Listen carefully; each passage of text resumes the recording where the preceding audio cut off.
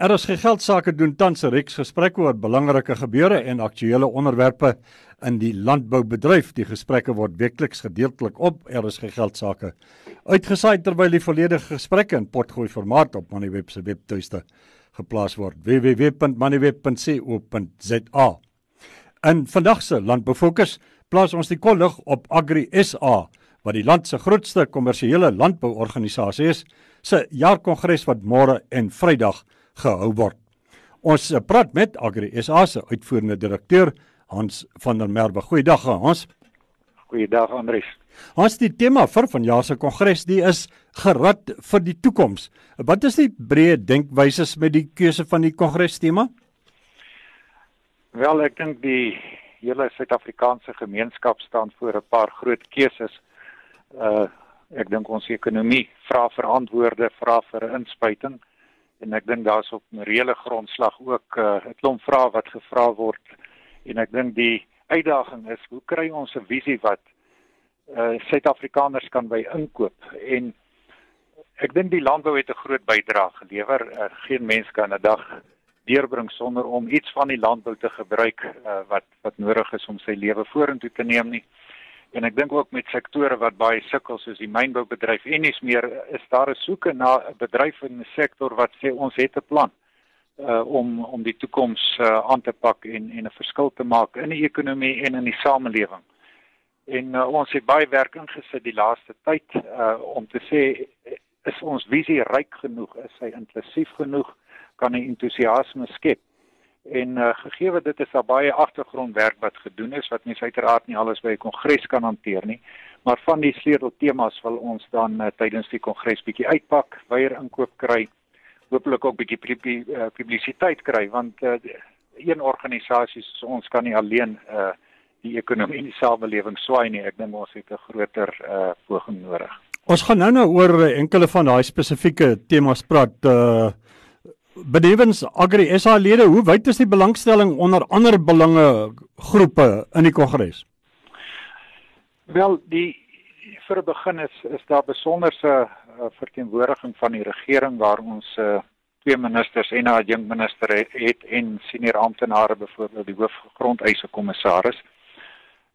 Die landboubesigheidsomgewing stel uiteraard baie belang. Die primêre landbou is grootkopers van insette en hulle is ook verskaffers aan die uitsetbedryf, en ons het die laaste tyd baie werk gedoen om eintlik 'n breër visie te help ontwikkel, samehorigheid te ontwikkel, om te sê dis 'n uitdaging wat ons saam moet aanpak. So daar's heelwat belangstelling uit daardie geleedere uit die diplomatieke korps, uit universiteite, die media uiteraard. So ek is tevrede dat 'n goeie deursnit van saakmakende organisasies wel daar teenwoordig sal wees. Kom ons praat dan oor enkele van die spesifieke temas wat aangeroer gaan word, beginnende by sosiaal-maatskaplike en ekonomiese ontwikkeling van plaas- en landelike gemeenskappe. Wat is die kwessies wat hier in die kollig gaan kom, Hans? Ons het die voordeel gehad om vanjaar 'n verslag van die internasionale arbeidsorganisasie te kry oor die leef- en werkomstandighede van plaaswerkers. En ons het ook 'n persepsiestudie onder die verbruikersgemeenskap gedoen, om te kyk of hulle verstaan wat landbou se probleme en uitdagings en potensiaal is. Ons het baie goeie terugvoer uit beide gekry. Maar dis uit daai verslag ook duidelik dat daar wel 'n persepsie bestaan dat die landbou meer kan doen en behoort te doen. Om landelike ontwikkeling en ook die lewenskwaliteit van mense wat direk en indirek van die landbou afhanklik is in daai gebiede leef, op te hef. Nou, baie van die werk wat gedoen word is dalk onder die radarskerm, maar verseker het ons vir onsself gesê, dit is belangrik om die dwarslat te lig. Ons moet ons teikens hoër stel. En Agri Suid-Afrika het nie direk boere as lede nie. Ons het 24 bedryfsaffiliasies in 9 provinsies met 'n stuk of 1000 boereverenigings grondvlak toe. En ons moet 'n beter beleining doen van die areas waarop ons 'n bydrae kan lewer, en waarskynlik kan help om meer hulpbronne te ontsluit om daardie programme wat reeds gevoer word nog beter te doen en ook beter te kommunikeer daaroor. So ek dink ons het eintlik baie hulpbronne tot ons beskikking, maar deur vennootskappe ook aan te gaan op daardie vlak, met sakeorganisasies en wie ook al kan assosieer met wat ons dit wil bereik. Dink ek ons kan werklikwaar die ontwikkelingskoers se traject lig en hopelik gaan ons deur daardie sessie sowel as 'n spesiale fokus wat ons gaan plaas rondom die rol van vroue in die landbou.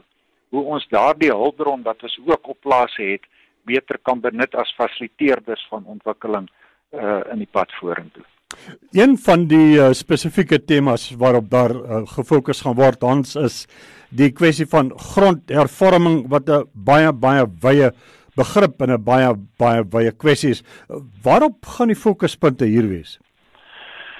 Ons het tydens ons 2014 kongres 'n raamwerk daar gestel wat 'n klomp van hierdie kan ek sê sensitiewe kwessies in konteks plaas, want dit is nie net een verstelling wat jy kan doen en dan vorder jy beter nie. Die restituisieproses of herstel van grondregte is 'n baie belangrike aangeleentheid.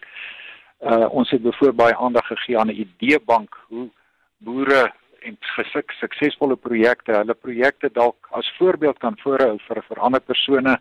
Ons het die reg op eerste weiering wat gedebatteer is hoe die staat beter grond kan bekom in die grondmark verder ontwikkel. So ons wil dit en oor 'n hele klomp aangeleenthede wat ons die laaste jaar gesprek gevoer het sê, dis die vordering wat gemaak is om eintlik die hele proses vorentoe te neem. Ek sou graag wil hoor wat die adjunkminister van landelike ontwikkeling en grondhervorming byvoeg, veral na aanleiding van laasweek se beleidsvergaderings van die ANC wat weer 'n kontroversiële uitsprake oor 'n sogenaamde 50-50 verdeling van grond na vore gebring het. Maar daar's intussen baie konstruktiewe werk gedoen wat ek dink daardie tipe politieke uitsprake of ideale kan ondervang met meer realistiese benaderings. Ons het ook 'n gesprek met die hoofgrondeisekommissaris oor die herstel van grondregte, die restituisieproses, maar vir my 'n sleutelonderwerp wat eintlik is bepalend is of ons gaan vorder of nie, gaan oor hoe finansier jy hierdie grondhervorming. Per grondwet kan jy nie net grond wegvat van mense nie, en die staat het ook nie altyd geld om grond net te koop nie. Ek dink hulle stel die ambisie baie hoër as wat die staatsfinansies dit toelaat. So ons het werklik waar 'n hele klompie werk ingesit om te kyk hoe kan jy 'n finansieringsmeganisme skep wat jy die staat se bydrae kan gebruik om eintlik as 'n hefboom om privaat sektor geld te ontsluit. En dit is 'n gesprek wat ek dink werklik waar baie hoë politieke vlak, maar ook inklusief van ontwikkelingsfinansieringsinstellings en kommersiële banke verder gevoer moet word, maar ten minste het ons nou 'n voorstel op die tafel wat ek dink geïntegreerd hierdie probleem probeer aanspreek. Ons in 'n netedop, wat hoop julle om met die kongres te bereik? Ek neem die gevoel van baie mense van moedeloosheid dat daar nie vordering is nie, dat daar nie 'n visie is hoe om die bedryf se sleutelvraagstukke op te los nie, moet ons aanspreek. Vertroue is onderliggend tot investering en daar is genoeg ander probleme om te hanteer en ek dink ons as 'n organisasie wil graag 'n positiewe bydrae lewer om Suid-Afrika 'n beter plek vir almal te maak, maar dan moet dit bepaald lewensruimte vir produsente lewer. Ons wil graag voedselsekerheid handhaaf, ons wil graag mededingend bly. En ek dink van die kwessies wat ons hanteer, gaan werklik waar ek dink van die sake wat mense om braaivleisvure bespreek as kommerwekkende kwessies. Wil ons sê daar is 'n plan en ons is bereid om inklusief te werk om daardie oplossings vorentoe te bring. En elke klein bydrae tot op plaasvlak kan help ook om Suid-Afrika 'n beter plek te maak en sodoende die volhoubaarheid van die bedryf te ondersteun. Iemand moet met planne kom, moet gedagtes gee, moet hoop gee en ek hoop werklik waar ons kongres gaan daartoe bydra. Dit was Hans van der Merwe, uitvoerende direkteur van AgriSA oor die kommersiële landbouorganisasie se tweedaagse jaarkongres wat van Donderdag en Vrydag gehou word.